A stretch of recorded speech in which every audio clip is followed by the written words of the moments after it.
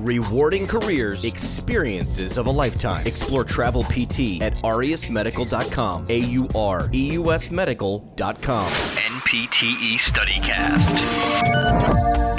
All right, biceps tendonitis up next on the NPTE StudyCast.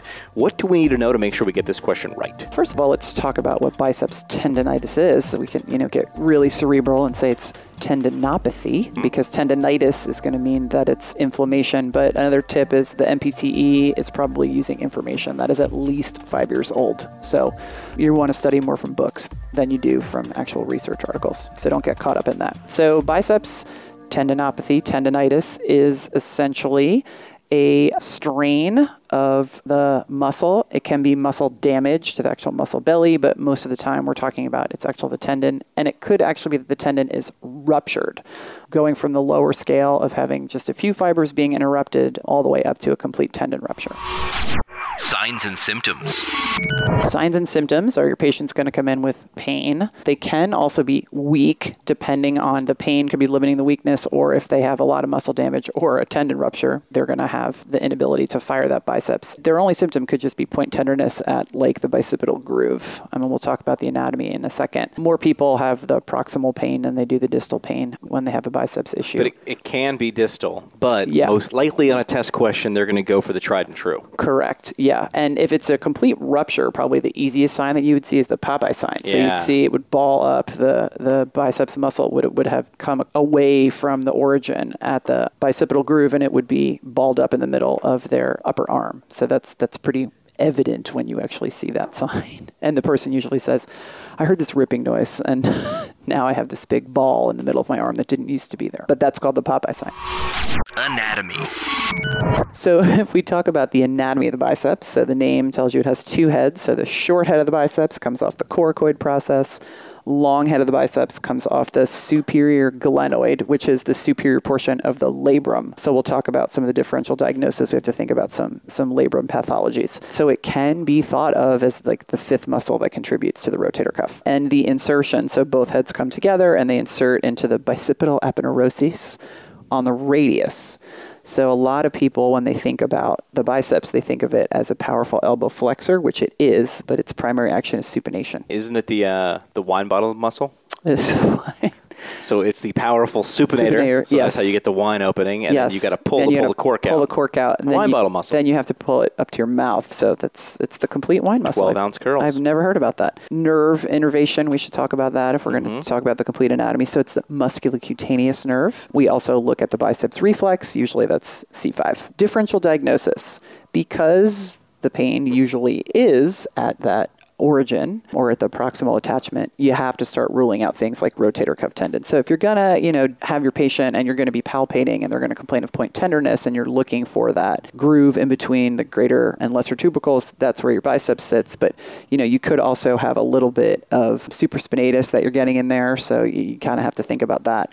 It also could be impingement. So we have to think about what is their biomechanics like, and are they getting that supraspinatus stuck or that subacromial bursa? Because not a lot of patients actually have a really great idea of pain within a certain amount of centimeters. So they may actually be having subacromial pain and they're feeling it. Just hard to localize. Correct. And then we have to think about, is it an actual labral tear? So because that long head of the biceps does insert into the superior labrum. And again, we talked about this with our other shoulder pathologies. If it's the right shoulder, just always thinking about gallbladder in the back of your mind. If you go and you palpate somebody's coracoid process, it's going to hurt no matter what. We have three muscles that insert there. So if it was the short head of the biceps, which is much more rare, you would have your coracobrachialis there and your pec minor, as well as the short head of your biceps. So you'd have to do different sorts of manual muscle tests, maybe, and range of motion to try to figure out if it was one of those three.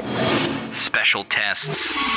So when we do our special tests, there's probably three special tests that you'd want to do to look for biceps tendonitis. So the gold standard is using Speeds tests. So that's when you have shoulder flexion and you're in a little bit of external rotation and your elbow is completely extended and you're supinated. So you just have a straight arm, palm up, straight up in front of you, and the PT, you apply resistance, and your patient's going to complain of pain. They may also be weak, but they're going to have pain at that little They're resisting groove. what? They're resisting shoulder extension. They're going into shoulder flexion. They're going into shoulder flexion, exactly. And because they're in supination, they're using their biceps instead of using brachialis or brachioradialis, because you'd be in a different forearm position for those. You can also do what's called Jurgensen sign. Jurgensen sign is essentially you put them, instead of having a straight arm, you put them into about 90 degrees of the elbow flexion.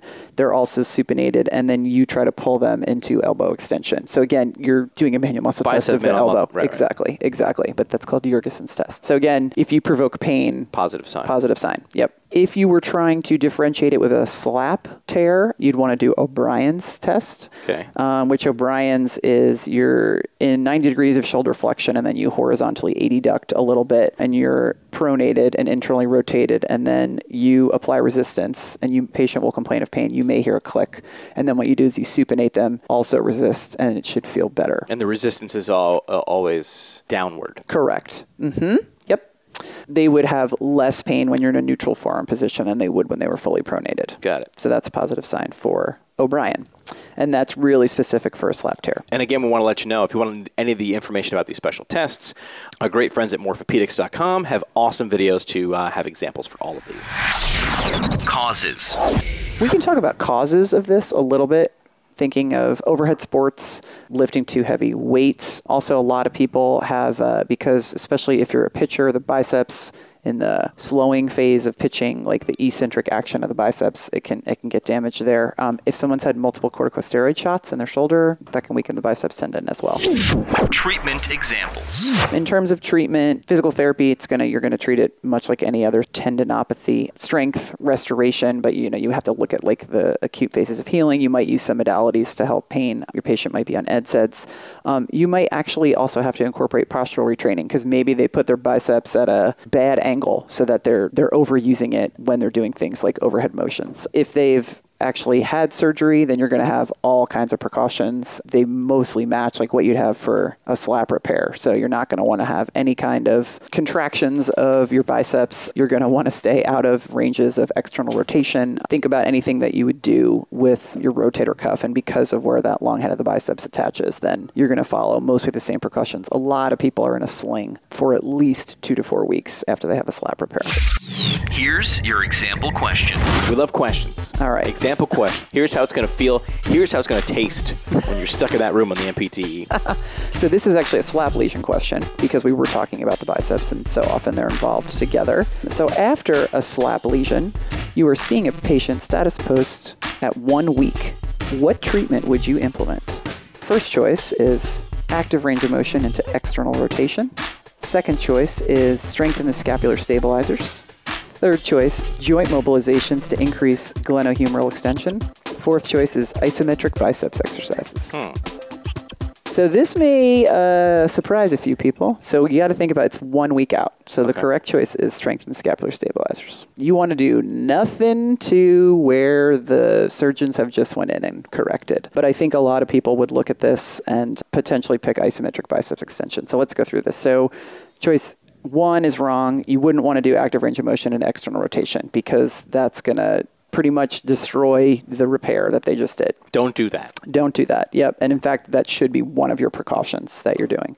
And I also made it really bad because I made it active range of motion. If a physical therapist did it and it was passive, you might be able to get away with doing a little bit of that, but you're going to be really restricted into how much external rotation you can do. Third choice was joint mobs to increase glenohumeral extension. We don't really have any problems with glenohumeral extension, and I wouldn't be doing joint mobs on somebody 1 week after surgery, most likely, unless they were like grade 1 or something. And then isometric biceps exercises. This is the one that I think would get most people, because you're like, isometrics, they're safe, you're not doing anything. But you have to remember back to your ex-phys classes, you develop the second highest amount of force with an isometric contraction. So you could actually really damage the tendon repair if you're doing like a really robust isometric So you might exercise. get stuck there because you're thinking, I want to strengthen this, then let's get them back. But again, remember where they are in the timeline, 1 week out. 1 week out. Too early. Too early. So even, if this is not a biceps question, if you're just talking about good test-taking strategies, if you have somebody who's in the acute phase, whether they just got injured or they actually had a surgery, you're going to be doing things like pain management,